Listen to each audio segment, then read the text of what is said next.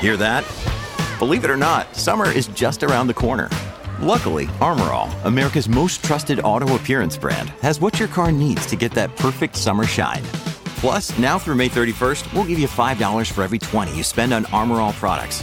That means car wash pods, protectant, tire shine, you name it. Find out how to get your $5 rebate at armorall.com.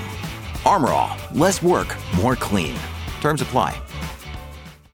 It's a common sense recap of the big stories. It's Katz and Cosby on 77 WABC. Joining us now here on the show is one of our favorites. He was with us in studio not too long ago, Jimmy Patronis. He is the Chief Financial Officer of the other great state of Florida. And great to have you, Jimmy. We miss you in studio. Give us the lowdown. What's the latest from Florida? Hey, Rita, I wish I was there with y'all. I had such a good time. Look, things are good in Florida. The legislative session is meeting right now as we speak. One of the biggest news breaks that have happened, at least that is probably going to change the landscape pretty dramatically, is the tort reforms that have just been passed in Florida. Substantial changes in tort litigation and a number of things like the one-way attorney fees, or a number of provisions that made Florida rated by some groups as a judicial hellhole in the United States. I think there was probably really enough is enough. Some people may say we overcorrected, but we're trying to make sure that we have affordable insurance in the state of Florida. We're trying to make capital attractive to come to our state because we want to be able to take care of all these New Yorkers that are moving down to the sunny state of Florida. The governor saying no. Are there any mortgages to be had by people that moved down to Florida? Yeah, there's mortgages available, there's homes available, but look, it's not as cheap as it once was. I mean, with interest rates going up, I mean, I tell you, the inflation has really hit the cost per square foot of construction. Mr. John, you know it as good as anybody, but still, people are moving. This past year was the fourth time in the history of the state of Florida that we broke 400,000 net new residents. So, wow. It's amazing. Over 1,000 people a day are calling the state of Florida home now. Wow, that's a big number. Governor Pataki. Jimmy, this is George Pataki. I spent 12 years as governor up here. Now Rita's saying Florida is a great state. And Rita, I said the other great state. Rita, let me say, I agree with you.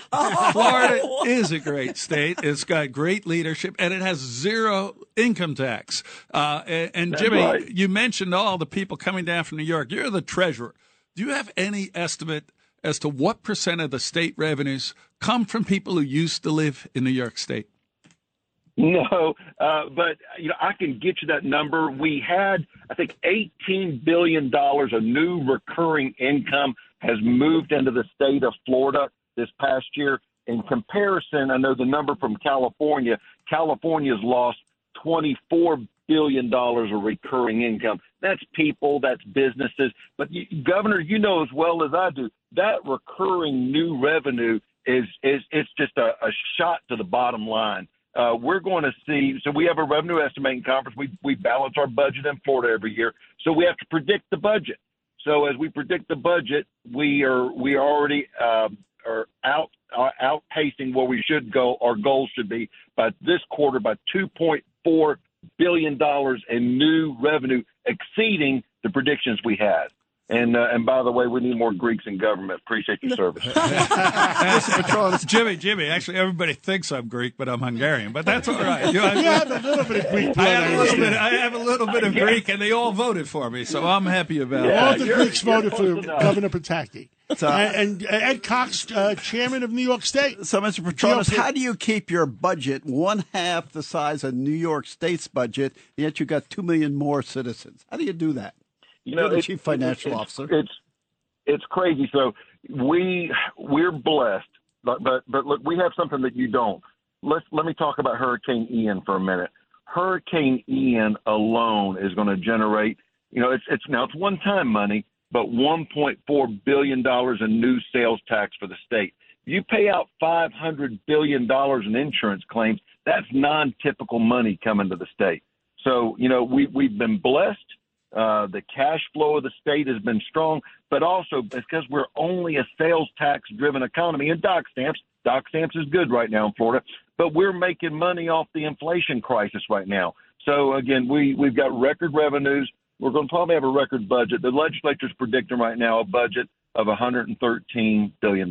Wow. I want to talk with you, Jimmy. One of the things that's hot, and we were just talking with Congressman Gottheimer about AM radio, the importance of AM radio, and the fact that electric vehicles are trying to cut out AM radio.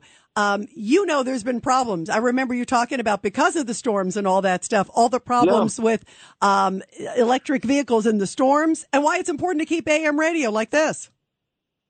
You're absolutely right. At the time of a disaster, the one thing that we have to fall back on, that we know that we'll be able to get some type of understanding of where society is bouncing back or where safety is through radio. And, and you're right. I've been in automobiles that don't even have AM radio anymore. And, they dropped the CD player. I get that. Everything's gone streaming. But again, the radio is critical. I did about a year's worth of radio. It's powerful, but at times of a disaster, it's priceless. And also, electric vehicles aren't working, right, in the storms. You were talking about how there have been problems. That's right. So in Southwest Florida, we've estimated there's 7,000 EVs that are present. We had with Hurricane Ian, we learned something from every single hurricane. And what we learned from Hurricane Ian is EVs and salt water don't mix. I saw a Tesla Model X catch on fire with my own eyes. I was there on the scene, and then 6 hours later, it reignited. Lithium-ion batteries, once they reach that critical ignition point, they don't extinguish. You simply have to let them burn out. The best thing you do is just manage it. So if you look at with an EV, you'll see them sometimes. Firefighters will dump them in retention ponds. They'll dump them in ditches because you got to put them somewhere where they're not going to affect anybody else, and maybe they're sitting in a water source until the threat is neutralized. It's horrible. I did a story with Matt Gutman on it with Good Morning America. He brought some things to light, but again, the EVs, in my opinion, they don't give us good solutions. Our poor firefighters are put in harm's way dealing with a fire that the only thing you can do is put a water hose on it. We have that problem in New York with the lithium-ion batteries on motorcycles and with different e-bikes and scooters. The fires, yeah. Yes, and the fire commissioner is telling them, don't leave it in your house. Now, what happens? Can you get fire insurance on your home if you leave one of those vehicles inside your garage?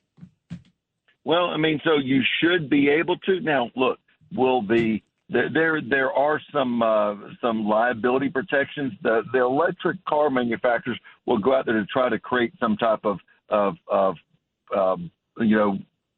resistance or break from a lien of subrogation. But if my house burns down, I got State Farm and my insurance. The EV was responsible. By God, I'm going to go put a lien on the EV to take care of it. And this is what we had as the problem with Hurricane Ian, is because we had EVs in people's houses. The first floor of the house, maybe like where the garage was flooded. You just cut the sheetrock out and you place it. But because the car is immobilized, because it's been flooded with salt water, the salt water has high mineral content. It shorts out the batteries. So now what's happening is you got a house that you can salvage, but the EV is compromised. We had a house on Sanibel Island, 3 EVs in the house, burned it down to the ground, and the neighbor's house to the ground. And there was nothing that could be done because at the time this happened, the causeway wasn't repaired yet. So fire trucks couldn't get it out there. But the EVs caused the fire that destroyed the house. Well, Jimmy Patronis, thank you so much for coming on today, and we'll catch up again with you real soon. And I'm coming down. Yeah, and by the way, don't you have to treat us? Does he have a restaurant with like 800 seats? That's his relatives. I do. Yes. You got to come to Captain Anderson's. Bring the governor and Rita with you. We will. At Grand Canyon University, we believe in equal opportunity, and the American dream starts with purpose. Whether your pursuit involves a bachelor's, master's, or doctoral degree, GCU's learning environments are designed for supportive networking and collaboration. With over 330 academic programs, GCU provides a path to help you fulfill your dreams. The pursuit to serve others is yours. Find your purpose at GCU. Private, Christian, affordable. Visit gcu.edu.